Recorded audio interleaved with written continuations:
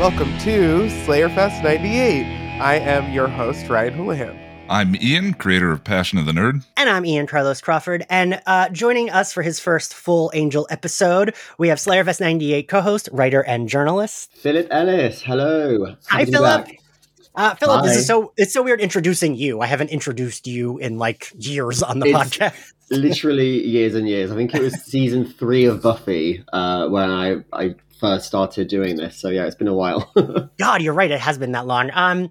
Philip, do you want to, Ian and Ryan have already given us this. Do you want to tell us a little bit about how you got into Angel? Yeah, sure. So obviously by the time the spin-off happened, I was a huge fan of Buffy the Vampire Slayer. And so it was just very much, I wasn't sort of sure whether like an Angel, a show could survive with just Angel propping it up without kind of the established ensemble cast and the Sarah Michelle Gellar of it all. But I was kind of quite into David Boreanaz at the time because it was, 1999 and we all were.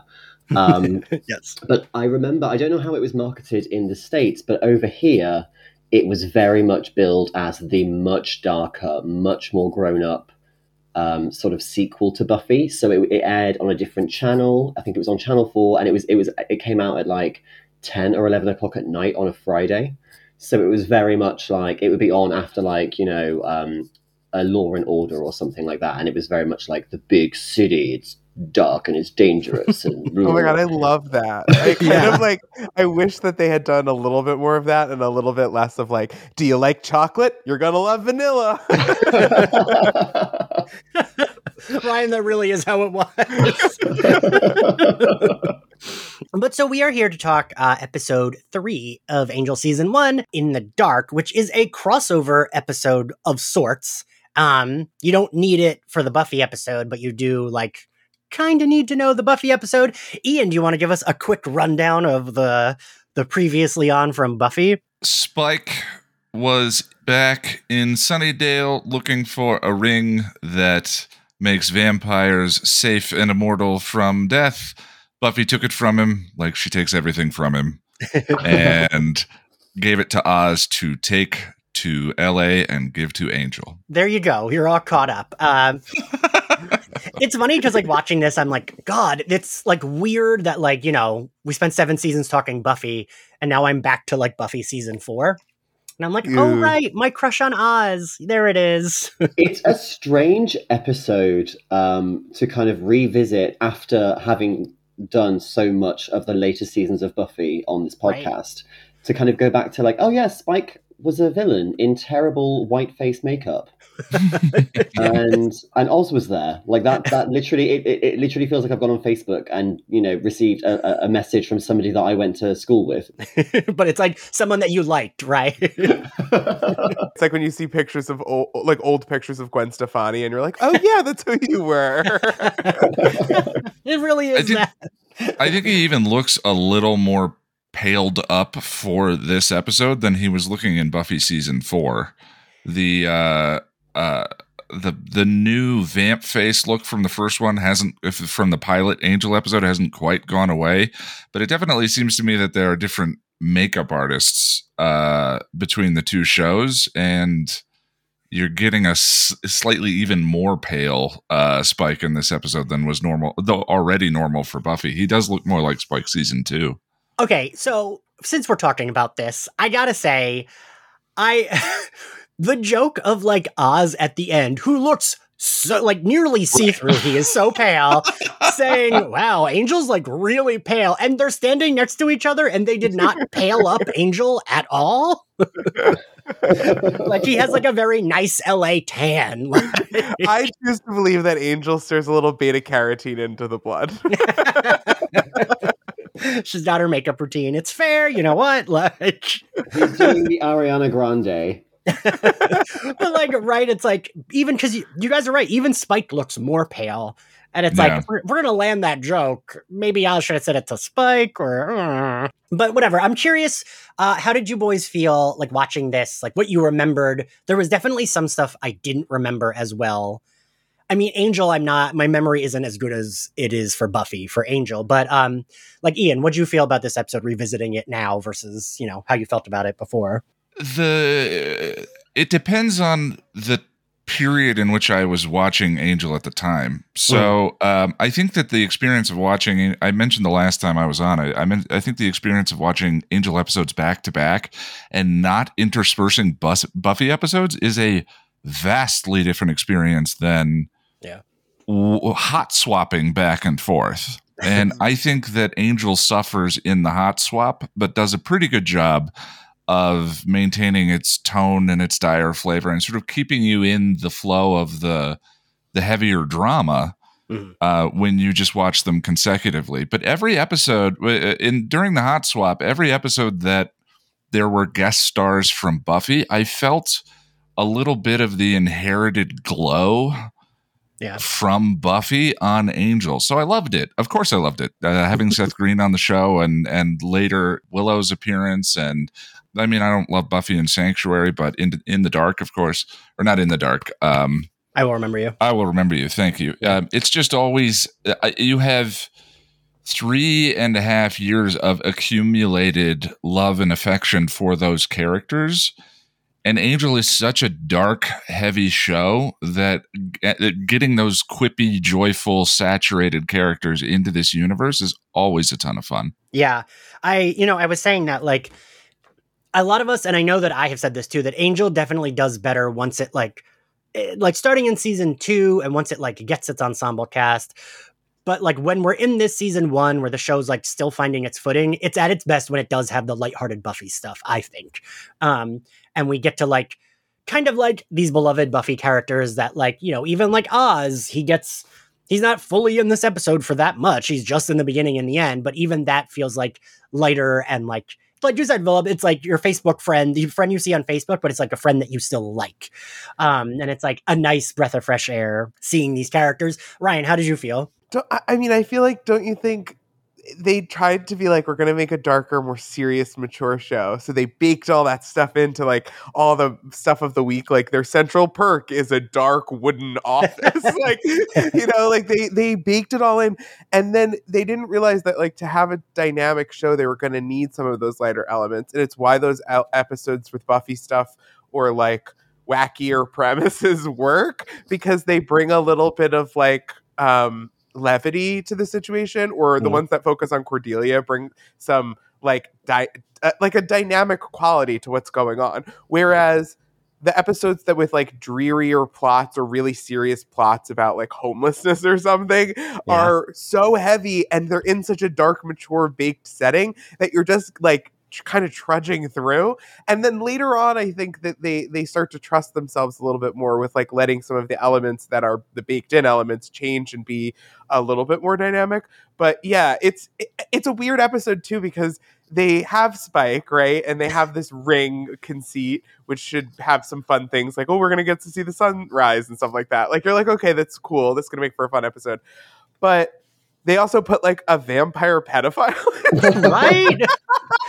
And you're like, guys, it didn't, like, we already have murderers. We're already like pretty aware of what Spike's capable of. We didn't need this vampire pedophile. And like, it's not giving the Law and Order dun you think it's giving. Yes. That's what it is. That's what they thought they were doing. And yeah, we really didn't need that. No. This is a story about these characters fighting over their different like goals or like ways of viewing the world. Like, it's not a story of like oh, we're gonna get to see this horrific monster, and then I guess we'll come up with things for them to do around him. I don't know. That whole element of it is misguided to me. But I also, this whole episode, I have to say before we really get into it, is it's crazy that Oz was such a major character on Buffy and then a crossover character into the Angel universe, and then we just never hear from him again. We don't get a phone call when Tara is shot. He just never shows up again. The apocalypse comes and Oz like has nothing to contribute. He's off like in a band, and I think that's great. I think that I never realized that at all in my initial rewatches of the show, even the first few rewatches, but now as an adult I'm like, it's true. There are people in your life who will just vanish. Yeah. Philip, what do you think? Ryan really hit it on the head. There is this tension in this episode between the show that they're trying to build with Angel, where you can have a creepy, torture-obsessed vampire pedophile, where it's just like a hat on a hat. That's how dark it is. And then it's like, oh, but also do you remember like that you actually love Buffy? We're just going to bring back all these like Buffy characters and remind you how much fun that show is. And it just, none of this worked for me at all. I remember this episode being a really good one, and I was excited to rewatch it. And I was watching it, I was like, oh, this was not good. I was just 13 years old. Yeah, it ends up the Spike is just good. But even so, like, I don't even think Spike is particularly good in this. I think it's just like it's secondhand affection for like a lot of the other stuff that character does on the other show. It reads like fan fiction that's trying to be as closely accurate to the characters as possible. So it's like, hey, blondie boy, you're a big poof. Oh my god, yeah. Here is like only talks in homophobia and like sexual tension with Angel. Here is some casual homophobia, and it's very much like the spin-off episode of The Simpsons, where it's like, oh, maybe The Simpsons will show up in New Orleans to help Chief Wiggum, and it's just like, oh, remember Oz? And Cordelia's like, oh my god, it's Oz, it's good old Oz. Hey, audience, remember Oz? And it's just like, Cordelia, like you never cared for Oz. Don't pretend that you like Oz. Yeah, and it's Uncanny Valley Oz. It's Oz in the video game. You know what I mean? It's Oz voiced by like Dan Castellaneta. It's like not right Oz. It's Oz the deepfake. Yeah, 100%. I will say, I guess it's just because I've been going through all of these episodes. I still enjoy this episode. Only, I mean, I can get your critiques and I kind of agree with them, but like, I am like, oh, it is Oz. Oh, it is Spike. Oh, I get to see Cordelia with these characters. Like, Cordelia and Spike's interactions are like very fun for me. I love that, you know, Spike, the joke, I feel like a lot of like people on Buffy Twitter are always joking that Spike is like queer. And there's definitely an argument to be made for that because he feels very queer. So it makes sense that he'd be like, Cordelia, I love your hair. Like, because like, same, I'd be like, oh my God, you look great. But yes, let's get into the episode. We have the like B plot, which is actually more of like a D plot of like Angel saving this woman named Rachel. So we open on the final act of a Lifetime movie. Yes. At first I was like, oh, is that Anne? But no, it's some girl that we don't care about and don't need to know I was about. going to say Rachel looked to me like Anne and Buffy had a baby. Yes. She looks like a hybrid cross of the two of them. And obviously, thematically, that's what they're shooting for, but it was a little on the nose. You know, I mean, I thought too, like at some point the casting director is going to be like, listen, we are in Southern California, but I am going to run out of these women. I just think it's really interesting that we are 3 episodes in, and in every single episode so far, there has been a fragile blonde that Angel needs to rescue. Yes. Yes. So Summer Bishel said this in the first episode, and I've been thinking about this a lot. She was like, are they casting all these blonde women to show that, like, look, he has a type? Or are they casting all these blonde women because, like, there was no diversity? And, like, they're just like, every character's got to be blonde and white. Cordelia's our diversity. I think that they knew there was a hole in their show in the orbit around Angel shaped like a blonde woman named Buffy.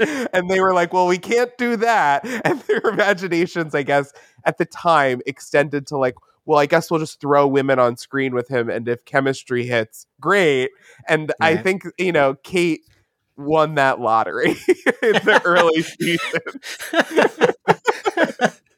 They were like, which one? Okay, her, and that then one. Eventually they were like, we must have picked wrong. Hey, you know what? Let's just bring Darla back. And that was great. And it worked. It's funny. And the show has such a fascination with blonde women that's like, I don't know. You could write an academic textbook on it, but I do think that casting director is exhausted.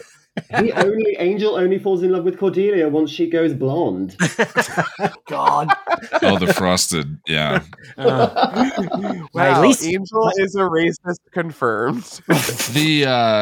A lot of the stuff that I've read behind the scenes, I mean, Whedon said that he didn't know how to write Angel, and so my feeling with these early episodes, and I mean the show is so experimental compared to Buffy, where Buffy had rigid structure and Angel changes. The whole series gets a face over at least 3 times over the course of its run, and these early episodes just feel to me like the writers trying to figure out who Angel is, and at the moment who he is Buffy's boyfriend.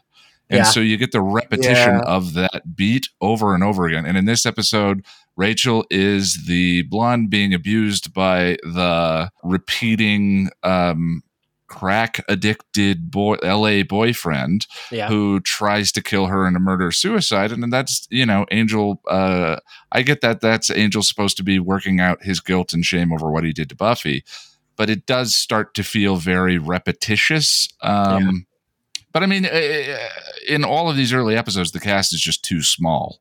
Yeah. And that's a big problem for not repeating yourself. Yes.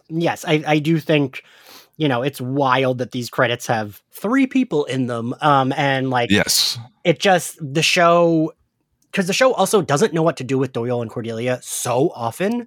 And eventually Wes and Cordelia. Yes. I mean, in Are You Now or Have You Ever, Tim Minear says in the commentary track, the hardest scenes for him to write in ostensibly one of the greatest episodes in the series were the Cordelia and Wesley scenes where they sit around and do research. They have the Giles role in that scene. And I think that that's the show seeking its identity over and over and over again. But the consequences of it is, these early episodes are either dry or feel like overly nostalgic for the sister show. Yeah, that's really astute. I feel like I think that's the thing that works for me, but it is like leaning on that where this could be like a more boring episode of Buffy, right? I think early on, you also have the thing of like, you want the audience to love your characters unconditionally. So you don't want to give them flaws that are beyond the shallow. Like, you don't want to give people flaws that are unforgivable or that might be polarizing so early on. So the characters' conflicts have to be really like, I mean, especially early on, but like, especially on a show like this, it needs to be so of the week, and it makes it hard to start carving out who these people are. And I think Doyle suffers from that for the entire run of the character. And like, that's what makes it end up being like a really good nostalgia character. Like in season 5, when Angel's still kind of brooding over Doyle's death, is that he's like so pure. We're not like his most annoying habits are that he's too persistent in his liking of Cordelia. You know what I mean? Like, yeah. And I think that it's tough early on, because later we have more like there can be more pathos, or people can be keeping secrets. Like, I mean, even people like Lorne that are like rays of sunshine. The show compensates for that by putting in a vampire pederast. So, God, I'm sorry, I can't stop coming back to it. Anyway, the more you say it, Ryan, the more stupid it does feel. They don't even really tackle the issue of like they don't even tackle the issue head on. They just use it for shock value. It's wild. Right, because they just say it and then they like show that he's like near. And then he goes down to like the pier and he's like, I'm gonna gobble up them kids. Gobble up the kids. It's so Jesus bad. Christ. So we open on this girl, Rachel. She's another blonde. I know that I'm a problem. The Spike stuff is definitely problematic, but I did like Spike like making fun of Angel. Oh yeah, it turned me on. I mean, he could be homophobic to me all day. Right? I was like, when he was like narrating as her and he's like, it's okay, I have a nephew who's gay. I was like, I am such a problem. I laughed at this. Like, Jesus Christ. But I just always love the like Angel, like, it's a shame. The thing that this episode could have benefited from was like an actual Angel and Spike scene, like not just like them having a fight, but like them having their like banter. That I do think, I know some folks don't love it, but I love it in season 5, and I feel like this could have benefited from a scene like that. I mean, if we're talking about Angel not being over his ex who's a blonde, enter Spike. Yes. It really is all of his exes. Spike went blonde. Turn his head. Yeah. One thing I had not thought about before that I wrote down was James Marsters doing faux accents while doing an accent was pretty neat to me. Oh yeah, that's true. I hadn't thought about that. It's like, that's like when Cordelia is like showing how she's acting, and it's charisma acting as Cordelia acting Yeah. I'm like, yeah. Yeah. Once you go layers deep like that, even though he's doing bad on purpose, Right. it's still an accent in an accent. And I thought that was kind of impressive. I love a hat on a hat. So the other thing, I like that he makes fun of Angel's hair, because also, like, Spike, you are not one to talk, honey. That hair is slicked back with more gel than Angel even has in his spiky hair. But I like all that shit.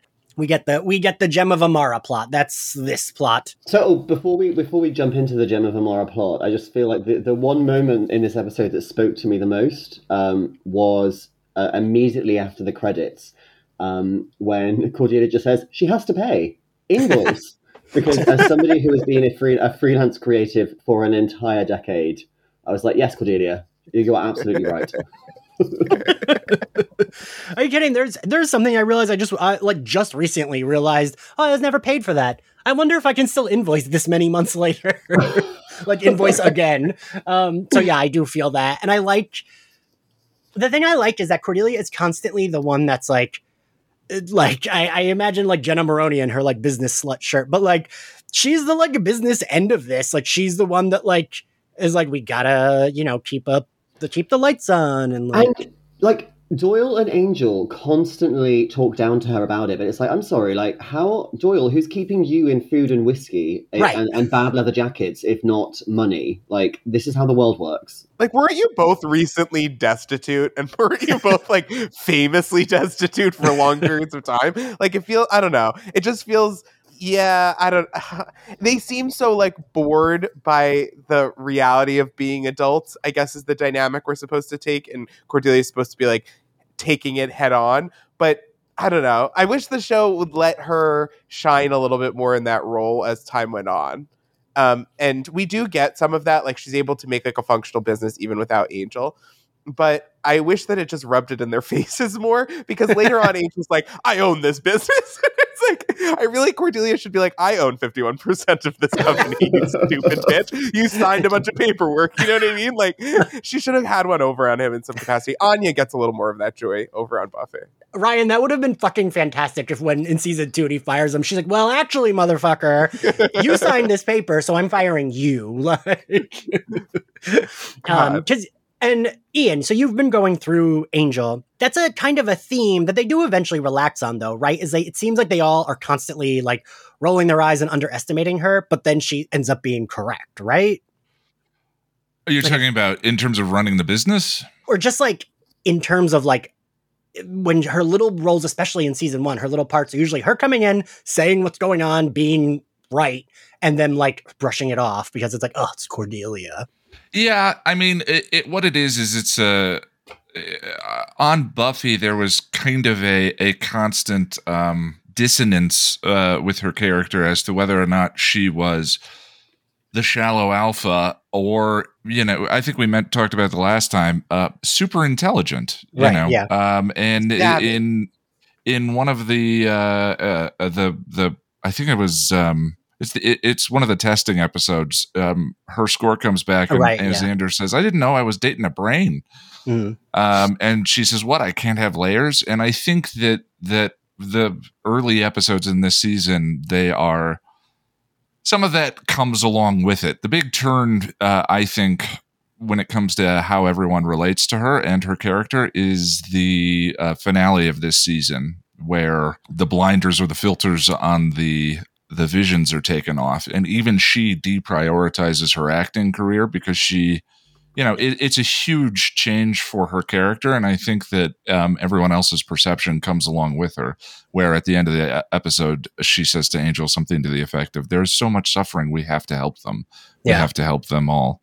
And then midway through season 2, the visions start taking a chunk out of her, and she tells everyone that they're getting worse, but that's the job. Yeah. She has the best arc, arguably the best arc, one of the best arcs in the Buffyverse. Mm-hmm. It's just so unfortunate that it comes with an asterisk. Right. But early on here, there's definitely that joke of, oh, the ditzy Cordelia. Oh, wait, no, she's right about everything. Yeah. Oh, wait, yeah, she's consistently correct. Yeah. So we see Oz pulling up in his van post credits. I'm going to be annoying, but like God, Oz has never looked hotter. Like, he really did look a little different. And I'm not sure if it's because they had better, like, quality on, like, they had a bigger budget for film on Angel, but, like, it looks more like, oh, there's my baby boy. He's so handsome. Yeah, he looks great because Seth Green looks great. These were the days before his Bored Ape was stolen. But also, like, seeing Oz in this show does feel awkward. Like, seeing Oz next to Cordelia, Doyle, and Angel, it's like when you see a video of, like, a baby duck that's been adopted by a cat. It just doesn't fit. See, I liked it. I felt like this episode reminded me of the Paley Fest that, like, most of the cast did from Buffy, where Sarah Michelle Gellar did say that she felt almost any character on Buffy could have carried its own spinoff. And I was like, you know what? That's kind of true. I feel like I would have watched a show of, like, Oz having to work at Angel Investigations, or, like, I don't know. I liked that when he arrives, Cordelia is excited, but there's a lot of, like, this is Oz. Well, blah, blah, blah, blah, blah. We have so much to catch up on. How's everyone? Okay. Are we done? Yeah, I guess. Like, that felt real to me when you see, like... But don't you feel like Oz was supposed to have come to LA and, like, Seth Green was like, I'm not doing that. I have movie options on the table. So they made Doyle. Like, he's like a half demon, and he's got a, you know, he's a straight guy who's kind of got an unexpected thing for Cordelia, which, like, Oz and Cordelia do have chemistry. And, like, you know, he would have been like, I don't know. I just think he would have been a good foil for Angel because he's so zen and he has so much perspective and wisdom to share.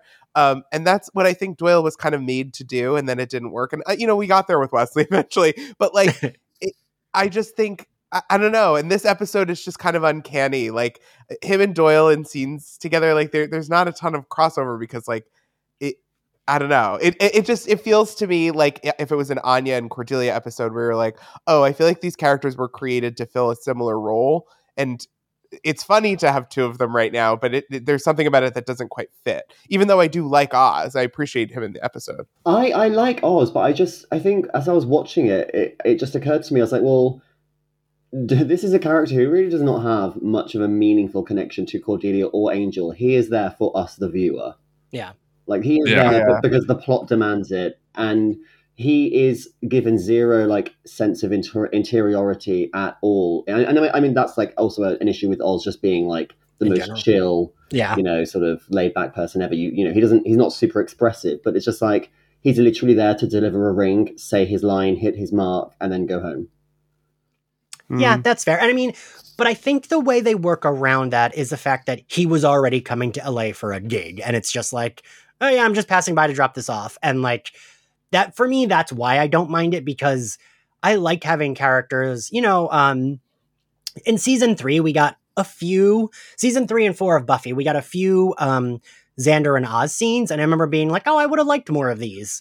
Like, it's nice seeing Xander talk to, like, another straight teenager, but who is not also an asshole. Like, it was nice seeing them interact, because Oz is just like, okay, toxic and non-toxic masculinity. Inside you there are two wolves. But, right, like, I kind of liked that, and I felt this is why this works on me, only because it's that he's just passing through, and he is, like, even more deadpan than usual in these scenes. But I think it's, for me, it works because it's like, yeah, he has nothing to say to these people. He's just like, I'm here to deliver this. All right, good to see you. Bye. It's like when you, like, encounter a friend, like a close friend's partner out in the wild, and it's like, oh, good to see you, but you have, like, really nothing to say because, like, you've been out to dinner say with hi them. to Nina. Yeah.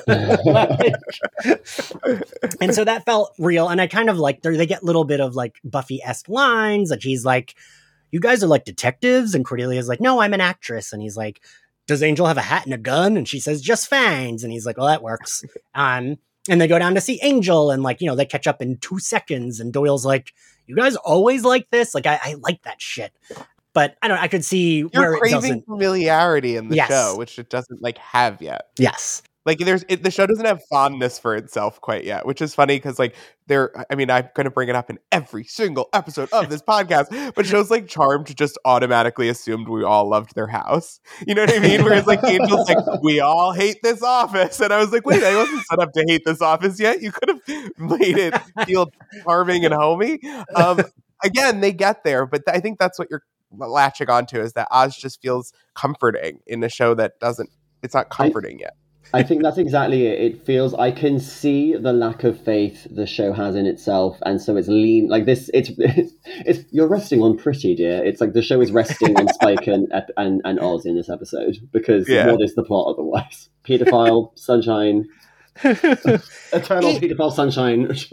Ian, I need your rebuttal to have my back here. Well, I don't necessarily disagree with anything you guys have said. I think the difference for me is I just feel much more forgiving of these early season episodes. I mean, I think about the first season of Buffy, and the first season of Buffy for me is brutal compared to, I mean, it's hyper camp versus dry. Angel is the first season of Angel is incredibly dry. And I get what you're saying, especially in comparison to season 4 of Buffy, that is well entrenched and understands itself and its characters, and the chemistry is light years beyond what's here.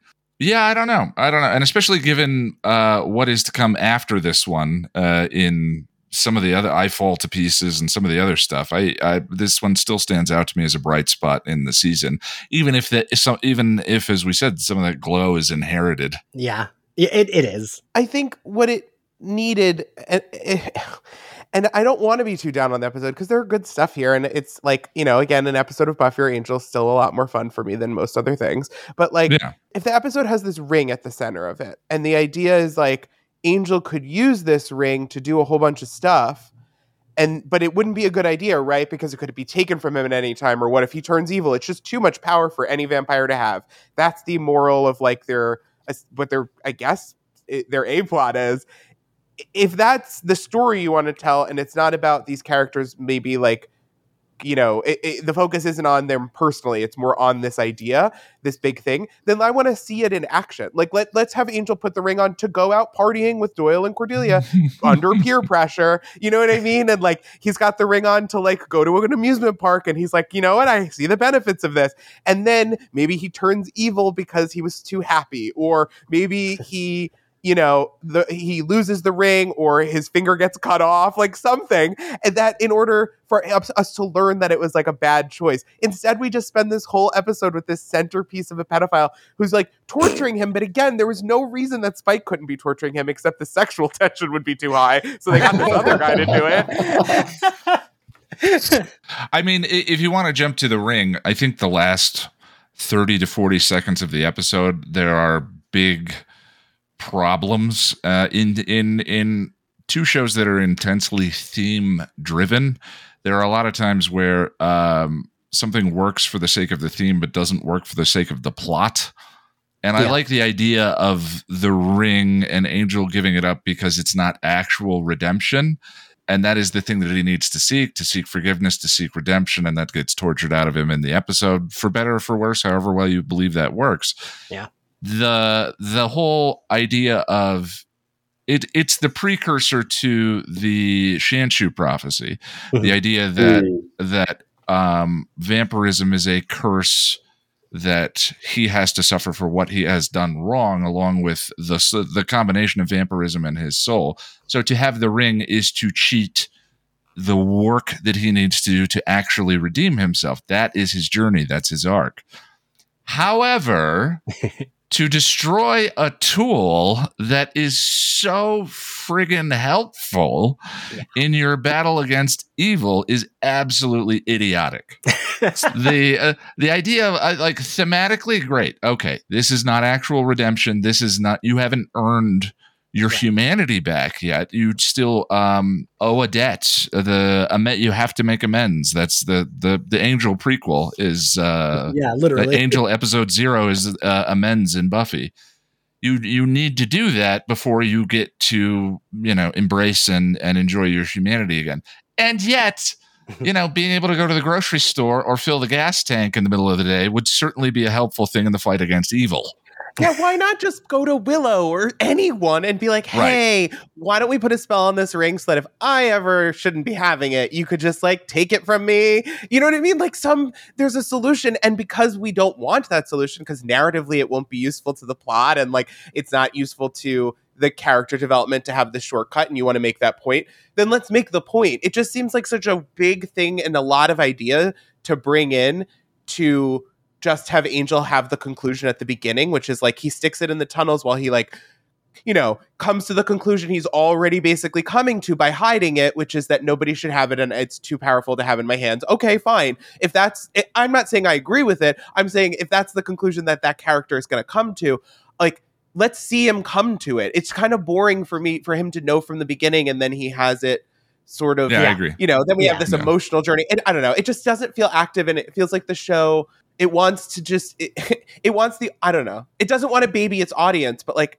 that's what an audience is. That's what an audience is. You baby them like you tell them a story. I don't know. I think there's a more practical reason that they needed to do that for the sake of the storytelling. And it has happened in the series several times. And when I say the series, I actually mean Buffy. When Buffy and everyone make, you know, Super Buffy, Maximum Combo Breaker Buffy in order to destroy Adam in, I can't remember the second. Primeval. Yes. Yeah. That they needed to remove their ability to do that, because anytime a big bad came along, all they need to do is sit in a drum circle and chant, and Buffy suddenly has all these superpowers and could take on Snake Mayor single-handedly without the need for dynamite. And so along comes the First Slayer, and the First Slayer sees them because, you know, restless is the penalty for doing that, so that they can't just, because that would break the storytelling. Right. From the standpoint of the writers, because it's the Superman problem. You have to take Superman's powers away every single time. And the other one of those that comes to mind is Willow beaming Glory, teleporting Glory into space when Glory comes along. If Willow could do that with just any old big bad anytime they come along, then the stories lose a lot of their tension. And so in the next episode, Willow has constant migraines, and Tara's saying no more teleportation spells. Because that's what they do at the end of season 6 too. And they're like, Anya's like, oh, she's not going to teleport, she'll fly because it's flashier and scares the locals. What are you talking about? That doesn't make any sense. Yeah, I mean, I think that there are practical reasons to do that. If Angel can go out in the sunshine, then Angel the show is not Angel the show. It's a different show. You know, so from a practical standpoint, they needed to do that. It's just they didn't really justify it from the standpoint of the plot. The First Slayer is a much greater penalty than there is no penalty. Angel's just doing it for the ethic or the morality of it, which is stupid because it's not like in Lord of the Rings where the more you wear it, like it corrupts you. Exactly. It's literally, he just turns to the camera and says, no. He's like something could go wrong at some point. That's why we're not going to do this. And it's like, wait, not going to do what? Like solve all your problems? I think it was more of an aesthetic issue. He's like, this doesn't go with the claddagh ring that I've been wearing to Buffy, so I can't. He didn't want a reminder that his boyfriend Spike used to own it. Well, and like we even get, so we are all over the place, but so we even get Cordelia. I do love that, like, before Cordelia knows about the ring, she's even like, why are you going all Versace about a ring? And like earlier she says, how is Buffy? She's still our brave little Slayer? Is she moping around the dark like? And then they kind of look at Angel. And I feel like it's almost like that's the joke here, is like Doyle says it at the end too. And he's like, you're really into this angst, aren't you? And it's like, it feels like that's half the reason Angel's doing it. But you are right, Ian, in that it's like definitely like going for a morality thing in case he turned evil. But I also kept thinking, Ryan, what you said, like, couldn't he have just like called up Willow and been like, hey, I'm going to use his ring, but let's have a failsafe on it. So like, if I do like turn evil, it like immediately teleports off my hand or like something. Right? There's got to be a book somewhere. Right, yeah. Or like, just like put it in your safe just in case. Yeah, and like use it when you need it. But like give Cordelia the combination so like she can get it in case. Also, like, just logically, this plot would not have ended here, because if you're like, okay, well, word of the ring is out, who's going to buy that you destroyed it? I feel like vampires everywhere would be like, give me the fucking ring. Yeah. And it wouldn't stop. So if word isn't out, then why wouldn't you just put in I don't know. It creates all these what ifs, and like it's a logical problem that the show didn't take the time to to responsibly weigh. You know what I mean? If that makes sense for itself, it should have done it for its own sake. But that's what I think the core of the problems of the episode are. And I wish it feels like a missed opportunity in a big sense. So moving along, we get Doyle wants to go out and celebrate, and again we get Angel being like, "I'm good," and it's like, just fucking go out drinking with them, like. Yeah, there's a line in there. I'm sorry to interrupt you, and there's a line in there I just wanted to highlight because again I love the Cordy arc. But she says Buffy didn't even send a note; she just sent Oz. Oh, this is one of those times that I should shy away from a topic, isn't it? And I was reminded of.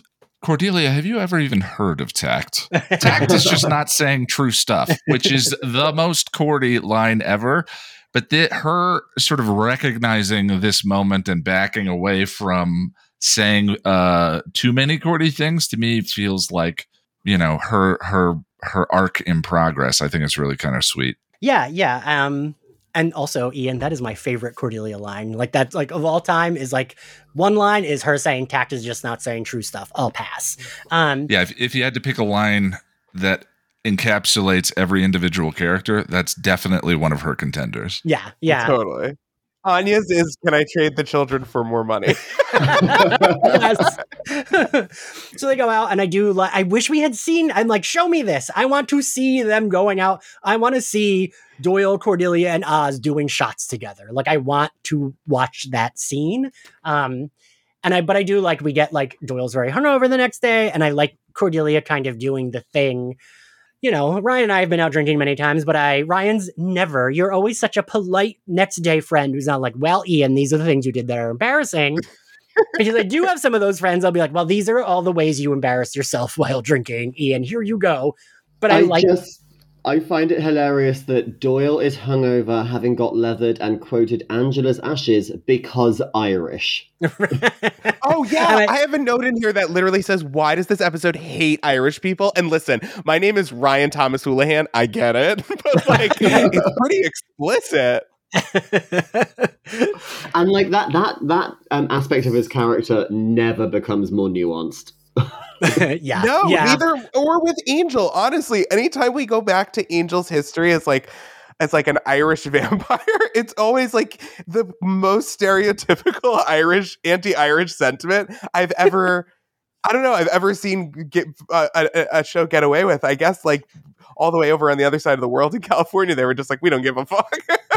But it's basically like it's like when Always Sunny went to Ireland in the most recent season. That's the level of like.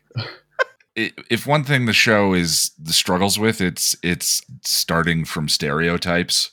Mm-hmm. And I mean, Doyle definitely only had a run of 8 episodes, but I'm reminded of I'm going to use a generous term, tropey place that Gunn's character starts from. Yeah. And it doesn't feel that dissimilar to me from this. It's a very white writer's room working with probably the other stories that were popular at the time, mainstream popular stories at the time, and using those as starting places for these characters. I'd like to think that Doyle would have developed into something over time, but this show definitely struggles with that with other characters, not just him. Yeah, definitely. 100%. So we then get Angel. He gets a phone call he's doing Tai Chi. Before he gets the call from Rachel, he is downstairs in his apartment doing Tai Chi like a grandmother in the park. Oh, but it's kind of hot. Let him have it. Also, I need to point out, I do love that Cordelia says that he was quoting Angela's ashes, but then says it does not star Betty and Barney Rubble like you said it does, and that he was calling Oz her little Bam Bam, which sure. But Angel doing Tai Chi goes out to the car because he gets a phone call from Rachel. He's going to go see her to make sure everything's okay. The abusive boyfriend got out of jail on a technicality. Angel's car, which looks like a hearse. Good touch. Sorry. And Philip, who does he encounter out by the car? His ex-boyfriend, William the Bloody, and it's very much like Buffy and Faith. It's like, because we can't have them kissing passionately on screen, they just punch each other a lot and shove each other around. Even this fight feels weird, right? Because it is just like, they're kind of talking at each other and like throwing some punches, and then it just kind of ends. right? Pretty much. And then and then actually I feel like Doyle makes a very good point, which I don't think ever comes up again. So Angel says, okay, Spike's out there in the wind. He knows you, Cordelia, so like you need to go and stay with Doyle. And she says, well, Spike can't come into my house because he can't come in uninvited. And Doyle says, no, but he can burn the place to the ground. And it's like, that is very true. Why has no vampire ever just tried that? Right, yeah, like when he says that, it's like, that's kind of like when Harmony throws the brick through Buffy's window, right? And it's like, well, they can do that. So like, but I do love the like Spike and Cordelia interactions in this episode, even though they're only like brief interactions, but like, but he's like, oh, Cordelia, did you lose weight? And she's like, yeah, there's this great gym around the corner. Anyway, wait, no, I'm not going to be talking to you. So that reminded me of at work once we had this like man call, and like, we get it. He was like, and don't put me on hold, and I don't want to talk to any of those mean, skinny, rude gay men that work at your store. And I was like, he called me skinny? And like, but he like didn't want to talk to gays, but that was what I was taking away. So like, I feel you, Cordelia. We move, like, he just kind of like goes away, right? Like, it feels weird that like he just kind of leaves. Because like everything else in this episode, the writers were like, first draft done, let's go to the pub. Yeah. And then like Angel's kind of like when he tells him to leave, and this is the thing that they do a lot, especially this season, where Angel's like, we got to protect Cordelia, so we're going to sideline her for most of the episode. And like, that never works for me. So like Doyle's calling we get like in the middle here, it gets a little muddled, right? Because it's like Doyle calling people and like Angel's looking for Spike, I guess. This show is a detective show that doesn't really understand like what detective work is, I think. Yeah, it's also like the story doesn't always present a question that detective work will answer the way that Veronica Mars does. Yes. And it should have maybe leaned on that a little bit more, or given Cordelia the ability to defend herself in some capacity so she could have more of an adventure-y role and less of a like, cloistered somewhere role. So this comes up in the next scene, actually. So when Angel goes to Rachel's apartment and she's doing what I can only describe as like the most school play equivalent of a strung out addict performance. Yeah. I didn't want to comment on it because I don't know what else this woman ever got to do in her career, but like it's not good. It's not good. She's like she's the beaten girlfriend. She's also like shaking. And he's like, oh, but like he's on meth, but he's my meth. And it's like these gritty sort of. I gotta stop freebasing this love. I feel like I really prefer the later seasons when Angel Investigations just decides to become Ghostbusters instead of a detective agency, because this gritty case of the week stuff just. I mean, I know I'm still making my way through season 1, but I've yet to see an episode where any of it lands. But you have watched it all before, right? Oh, I have, but it's just like I was 13, so I had no idea whether like this was good storytelling or not because my brain was still growing. I think that the second season, they especially Are You Now is sort of the big turning point episode for the first facelift, and I think they realized that they wanted to do noir, but they didn't realize you don't have to do detective stories every single time. Yeah. I was going to say that the noir episodes work really well this season, and there are some detective episodes that work, but it's only incidentally. It's not built with the intention of being detective-y first. Yeah, that seems to be the big point. Also, at this point, I think they wanted to go case of the week because they also really wanted to be episodic. Yeah. And I don't know why they really wanted to be episodic or why that was such a call for the first half of this season, but the case of the week thing worked for that. I'm sure the WB had some fucking parameters. They were like, we need these to be airable in any order. Well, yeah. So then Angel, like, I'm not even like, I was taking notes and I was like, wait, what? Like, Angel just kind of sees Spike, right? It's like... Oh, so he's like shaking down people in a bar, and then the guy's like, oh yeah, he's just waiting for you outside. Yeah. Like, it's not a trap at all. And he's like, so Spike's outside, he's drinking this girl's blood. She gets away, and then he gives chase, and then this Marcus guy is here. Like, and it's like we're halfway through the episode, and the villain of the episode finally shows up. What is happening? We've been talking for nearly an hour, and I have no idea what is happening. So they capture Angel. He ties him up. They're going to torture him. Rude that he calls her Slutty the Vampire Slayer, but he's trying to make Angel jealous. He mentions Riley. Spike leaves Angel with Marcus. Spike goes to Angel Investigations to look for the ring. He cannot find it.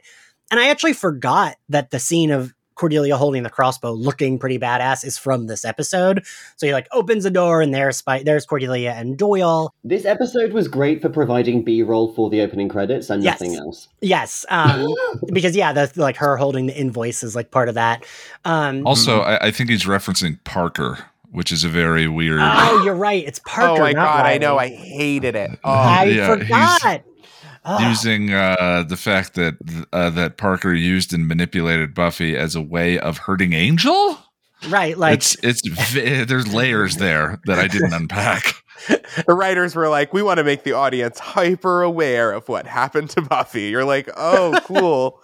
So I do like that once again. He's like, Cordelia, love the hair, and she says, wish I could say the same to you. A+. Him being like, so who's this one about Doyle? And then when he's like, don't worry, in 4 episodes time, no one will remember. Yeah, it doesn't matter. I'm leaving soon. And when they're like, where's Angel? And I love the way he describes Angel as tall, brooding man, caveman brow. That's a very good, insult. Even though Angel, I do think looks very hot in season 1, it's still also accurate. Oh, yeah. Spike then tells them it's their turn to find the ring. He can't find it. He leaves. Cordelia and Doyle search throughout the place. And we kind of get they're like, oh, let's remind people that Doyle's a demon, because we don't get a lot of his demon face in these early episodes. Expensive. Yeah, I was going to say, sure, it's a budget. Because in my brain, I thought that they bring Oz back in so he can sniff out where the ring is. Because Cordelia specifically knows that Oz can do that, right? Because they had that scene in season 3 when they're going to, God, what the hell is the name of that episode? Oh, Lover's Walk? Yeah, Lover's Walk. When he says he can smell them, and she's says that's weird. So I was remembering that oh, that's how Oz comes back in. She asks him to sniff, but then no, we just have Doyle momentarily put on his demon face and he sniffs it, which, okay, sure. Yeah. Again, they were like, this will be good for the opening credits. Let's get him to put on his demon face. One quick second. I do like that Doyle and Cordelia are competent here, because they meet with Spike, but they don't bring him the ring. And I actually kind of like the way it's shot, where it's broad daylight. They're in on the sidewalk, and he's completely in a shadow in an alley. I think it looks cool. It really does.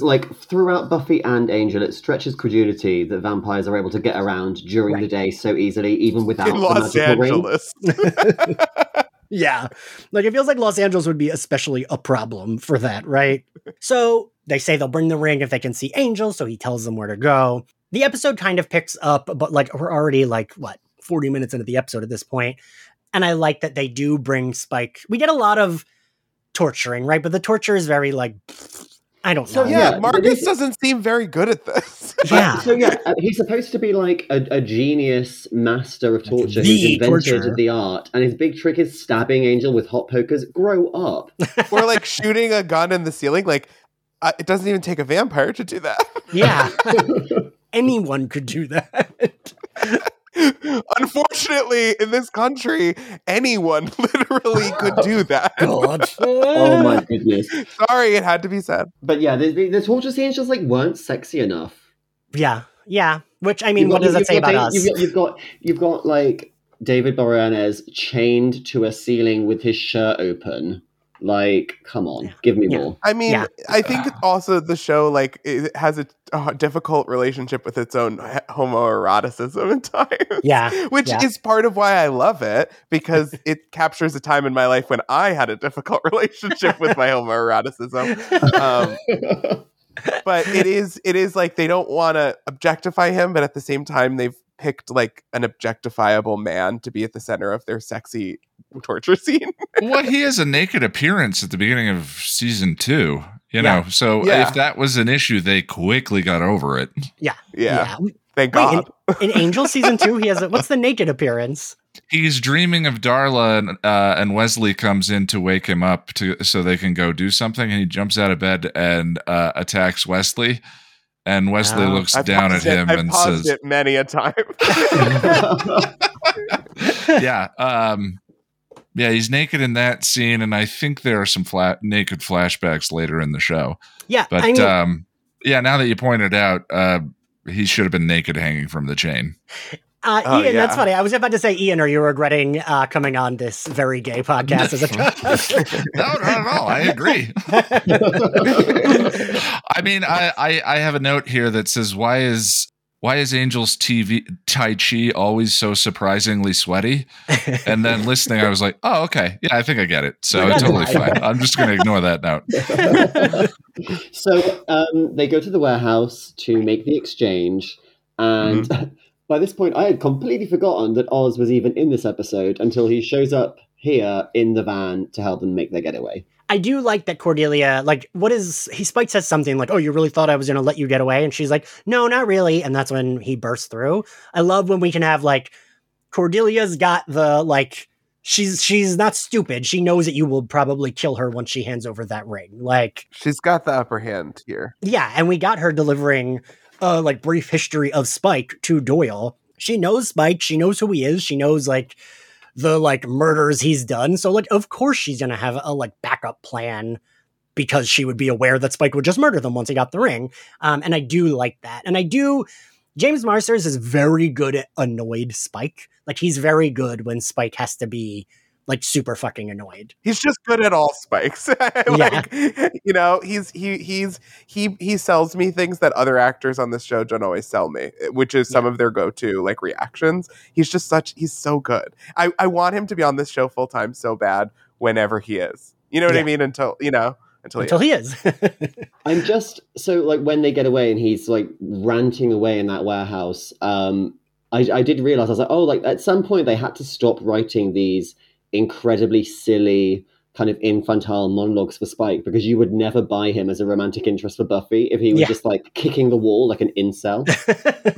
That is true. That is true. Buffy would be like, what the fuck are you doing? She would not have... It's the least hot thing ever. Yeah. But I do think he plays it well. I think it's when he's screaming and ranting and raving, and then it takes him a moment to notice that his head is on fire. Yeah. It's very funny.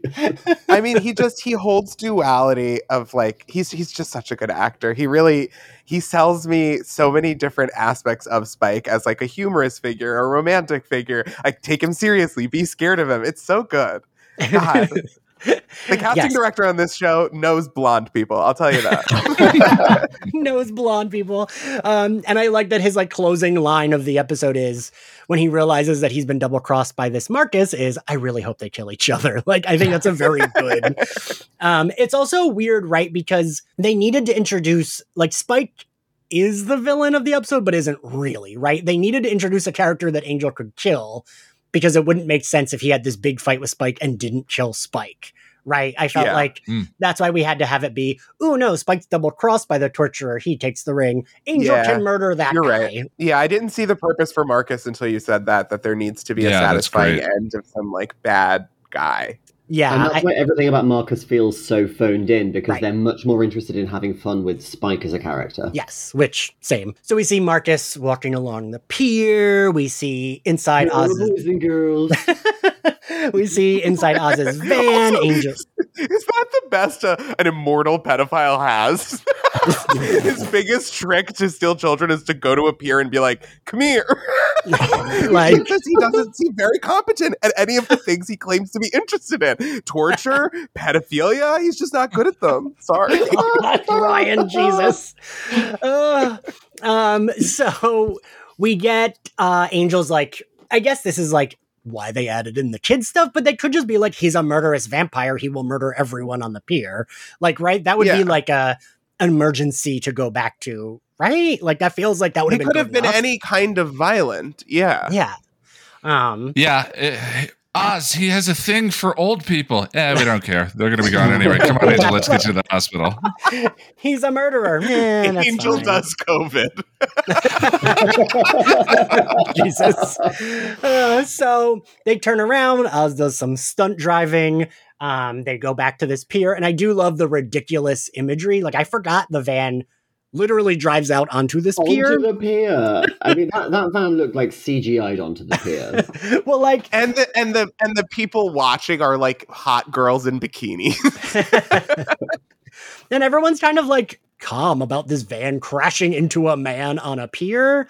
But I guess that also feels like very like when you're in a city, you're like, oh, well, not my problem. Like, I gotta get to work. I've seen worse in New York. Yeah, that's how I was like on the subway. I feel like I've watched people die and I'm still on my way to work, right? Like, yeah. So he crashes into Marcus. Doyle gets out. He gets beat up. Oz has never looked hotter. Like they put him in this. Oh, in his Anastasia sunglasses. I love the stupid pink sunglasses.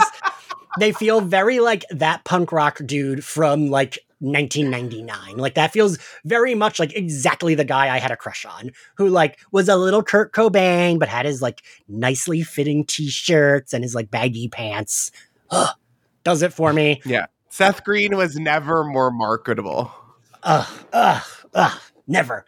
But so even Seth Green, like, I feel like he gets more action in this than like the entirety of season 4 of Buffy. Like he pulls out a crossbow and shoots it. And that's like more than he gets to do in all of season 4. Then Angel jumps out of the van, catches on fire, and knocks Marcus into the water. And I do like the under the boardwalk fight scene. I think it's like a cool setting for a fight. Mm-hmm. So I will say, I feel like actually this is the bit that I remembered from the episode, and like there is like the tension there of like he's like, oh, everyone else is like failing to like fight this guy. I have to go out into the sun and be vulnerable and be on fire. Like it's the effects are kind of aged not great, but like it's still a cool way to kind of like end the big action set piece of the episode, I think. Yes. Yeah. I wrote the sunset whatever scene is so it's so affecting, and then they knew that it would because even at this point it's not that Angel the show has been around for so long, but Angel the character has, that you get to see like a fun first for him, and this is the kind of stuff I want out of the show. Even with a crappy green screen, it was more effective for me than mostly anything else in the episode besides Seth Green being hot. Oddly, the thing I find most distracting is when Angel jumps out of the van. Fire Gel Angel, the cut to Fire Gel Angel is distracting. I mean, all you need to do is have, Oz has road trip water bottles in the back of the truck, and Angel preemptively pours water over himself in order to deaden the fire that his body is going to break into, and then you don't have that weird cut. Whoa, could vampires go to a water park? Maybe. But I think because of the vamp face morphing, which is so dated at this point, the dusting effect onto the boardwalk didn't distract me as much as Fire Gel Angel for some reason. Anytime someone's on fire in both these shows is always like one of the worst effects they've done, because it's just like someone in a very thick padded something with the gel on it, and then like there's a flame. It's the effect you can literally go see right now today at noon, and then 3 o'clock, and then 6 o'clock, and then 7:30 at Universal Studios Hollywood. Like they do it on stage like 4 times a day. It's a very cheap way. It's a cheap effect, but it's also like, at the time watching this on SD TV, it was so much fuzzier that you could get away with stuff like that. That's a good point. Yeah, that's a good point. But stories I've seen now where they have to use fire gel, a lot of times they will do that tiny justification right beforehand for the wet look, whether it's the person dousing themselves in accelerant or whatever, so that it just because safety's sake, you absolutely have to do that, but you do need to justify it in some way or not show it in close up. Yes, I think that's also like maybe pan out for that. Or film it from behind where the fire is, something. But that's the only little bit that takes me out of the sequence. So that bit does not look great, but what does look great? when David Boreanaz came up from under that pier, dripping wet, into the sunlight, dripping wet, with the warm breeze on his face, dripping right? wet. He looked good. When I saw... I was taken back to being 13 years old. I saw David Boreanaz shirtless, and my adolescent lizard brain just grew a whole new level. No, I mean, that is a tree trunk of a man. That is like, that man is an institution coming out of that water. It is, I think it can't be underlined enough in either Buffy or Angel how hot our main character is, and how we all just seem to take it for granted in the day-to-day. And sometimes that's all he is, and that's fine. In our episode 1, we spent a lot of time talking about how hot he looks. Like, I forgot how hot he was in these early seasons. Because the thing that I don't give David Boreanaz a lot of flowers on this podcast, but he's one of those men that he looks different here than he did in Buffy season 1, and then he does in Angel season 5. But he looks hot as a twink, as like somewhat of a twunk that he is here, and then as like his thicker final form. Like, he looks super hot in all of those, and I'm mad about it. There hasn't been a bad Pokemon evolution yet, and we're all staying tuned. You know what I mean? Yeah, he's not a twink. He's not yet a daddy. Right. And the hairlessness adds to the uncanniness of it all, where you're like, you're this like ageless, handsome man. Like it's great. He's a great vampire. So yeah, and I do like, hotness aside, it is like cool seeing Angel like, oh, I'm walking into the sunlight. Like his like expression here of being like, oh shit, here we are. Like it's cool. It's a moment, right? And then it's like almost immediately undercut. But we do get, I like Doyle, Oz, and Cordelia kind of just like standing there with him. We get the Oz joke that does not land because Seth Green is the palest human, of him saying, wow, he's so pale. And then we get, we kind of cut to the scene that Ian, you mentioned. But what is the scene we cut to, Ian? The world's worst green screen sunset effect. Boy, there has been better compositing on this show already. And given it feels to me that there's some improv in the scene. Maybe this was a rush to finish and not the ending that was originally written for the episode. But you think so? The two, Doyle and Angel, go up to the roof. Angel gets to see his first and last sunset in 200 years, and decides to destroy the ring, much to Doyle's complaints. And then Angel insults Doyle's mother. Cut to credits. That was so weird. That really smacks to me of David Boreanaz's improv that they just decided to leave in. They were like, he is so charming. They're going to get it. The audience is going to get it. And we just didn't get it. It's like it's a true you had to be there on set moment. Like, I can absolutely understand like that Spike's like very self-referential homophobia being in the script. Right. But a Yo Mama joke to end on a Yo Mama joke from Angel, the world's sulkiest vampire, telling a mom, it's so out of character and bizarre. Yeah, I have no idea why that got left in. I mean, the final shot, the final line of the episode needed. They always have some kind of punctuation, right, for the cut to credits. And then, again, that whole final sequence to me just smacks of deadlines. And isn't Doyle's mum dead, or didn't she abandon him? Like, there's some trauma there that Angel is pissing all over. Yeah, some kind of demon holocaust that they later compared. It is awful. I forgot about that part. That makes it worse. Yes. The show pulls in a lot of themes it's not ready to tackle just to have themes for a little while.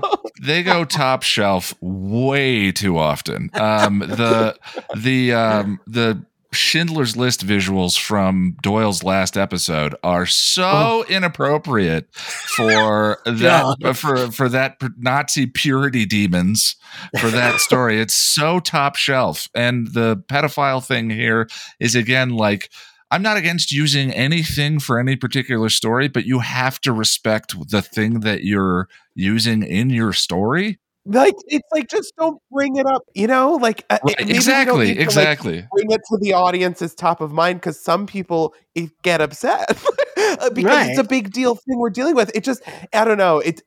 This is the moment when the show feels its most like early 2000s, like, Yeah. pre 9/11. and things come crashing back down to earth. Don't worry. By season 4, there's an enormous amount of gravity being thrown around.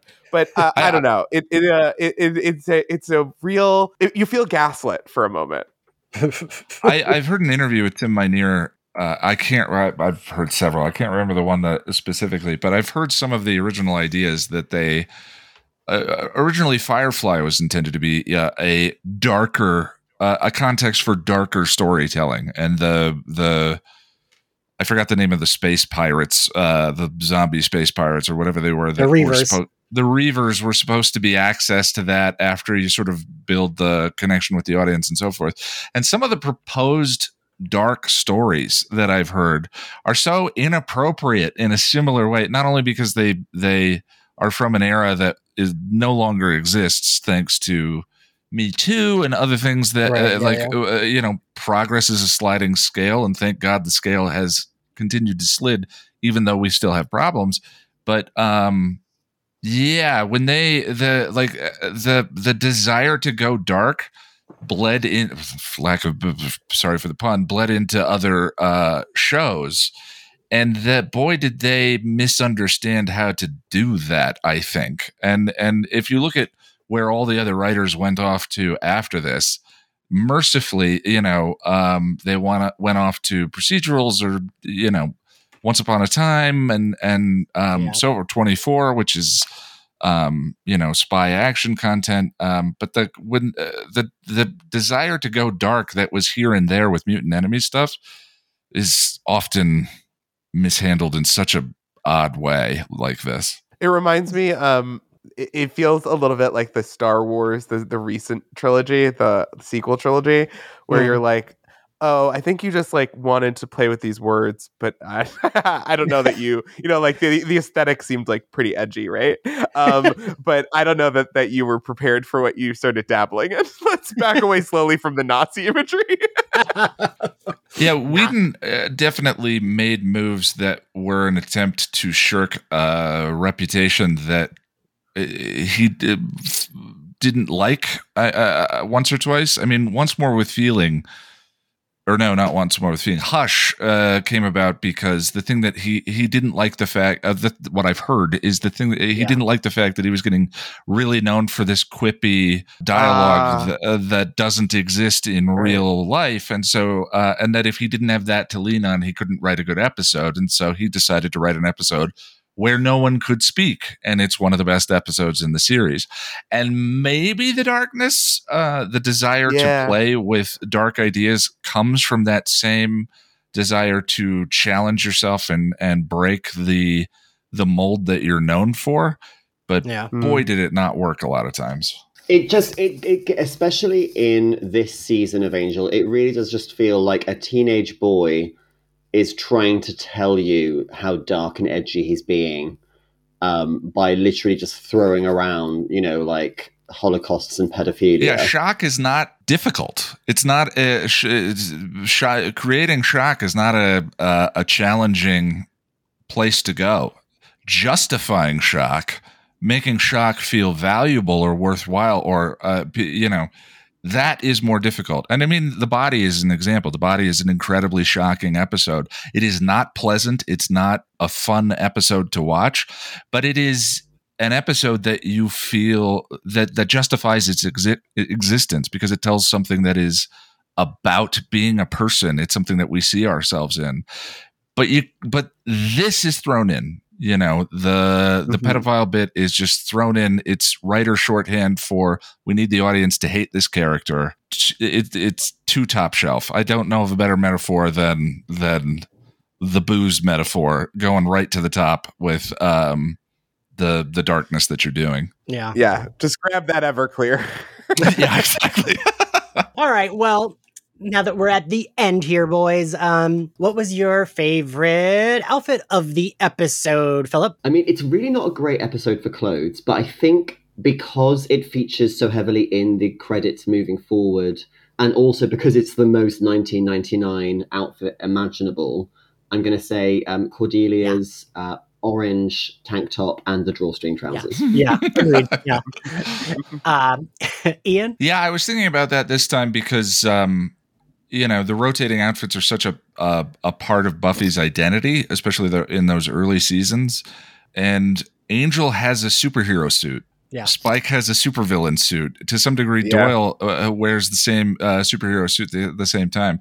So it's a more challenging question until Gunn, Fred, and Lorne come along. Yeah. And then if I default to charisma, I'm not sure if it's the outfit or the fact that charisma could wear anything and make it look amazing. Also fair.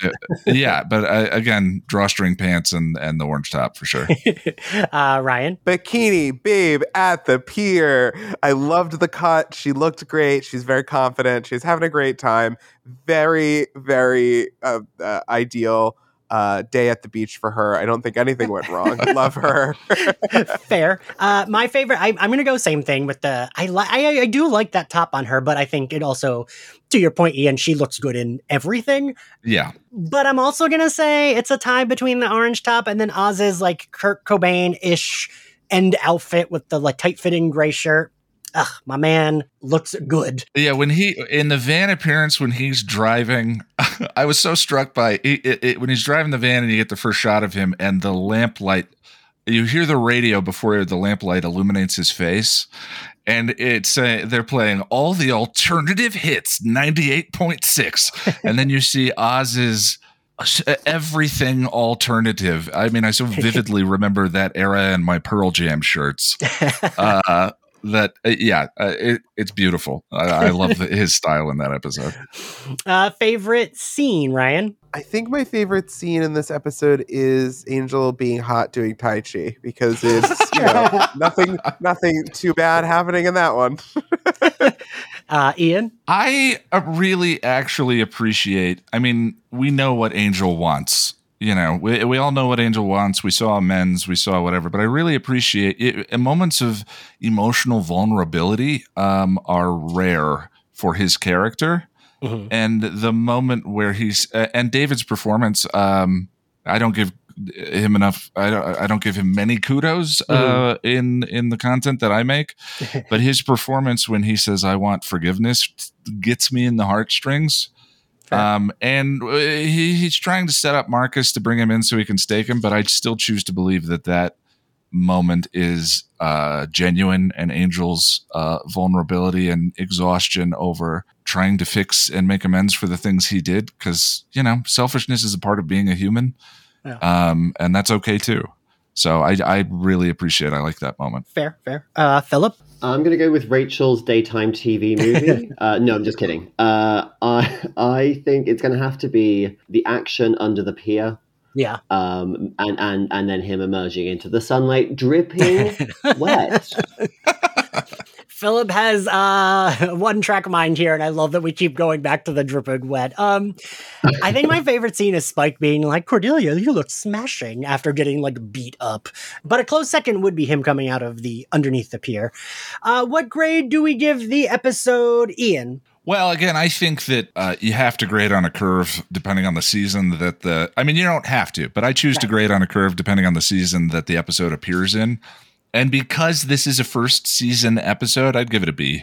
Okay. Ryan? I was going to give this a C-, but then I remember that at one point Doyle says he knows a three-legged monster, and that launched a whole fan fiction universe for me. So I'm going to give it a C.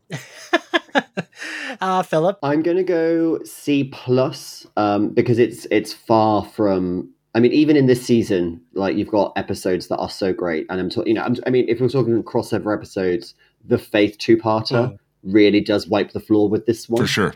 But I appreciate that they put a lot of stuff into it. They threw a lot of stuff at the wall to see what would stick. None of it did, but I appreciate that they took a big swing, even if it really was a bit of a miss. So a C+. All right, and I give it a B because I feel like I feel the same way Ian does. The Ians agree. In the realm of season 1, this is a standout, I think, like for sure. I do think the Faith episodes are some of the best, but before this, we got a fucking Kate-centric cop episode with a monster that did not matter. And this is a nice change of pace after that episode. Thank you, boys, for joining me and being co-hosts, and thank you all for listening. If you liked Slayerfest 98, you can find us on Apple Podcasts, Spotify, YouTube, anywhere else you get your podcasts. You can support us on Patreon. We are currently going through What If Season 1 and Harley Quinn Season 2, but also do bonus episodes on things like Stranger Things and whatever new movie is out. Any support is much appreciated. If you want to follow us on social, we are at SlayerFestX98 on all social media platforms. I am at IanXCarlos on all social media platforms. Where can they find you, Ian? I am at Ian Nittram, which is my first name and last name Martin spelled backwards, and youtube.com/Passion of the Nerd for my Buffyverse content. And Ryan? You can find me at Ryan Houlihan. You can find my drag persona at AOL keyword woman, and you can find my Drag Race recap podcast at Academy of Drag, all over the internet and all the places you would look for that. And Philip, where can everyone find you? You can find me on Twitter at Philip_Ellis. That's Philip with 1 L, Ellis with 2. You can find me on Instagram at Philip Ellis, and you can find me on the pier wearing a bikini. All right, well, thank you all, and we'll see you next time. Bye. Bye. Bye.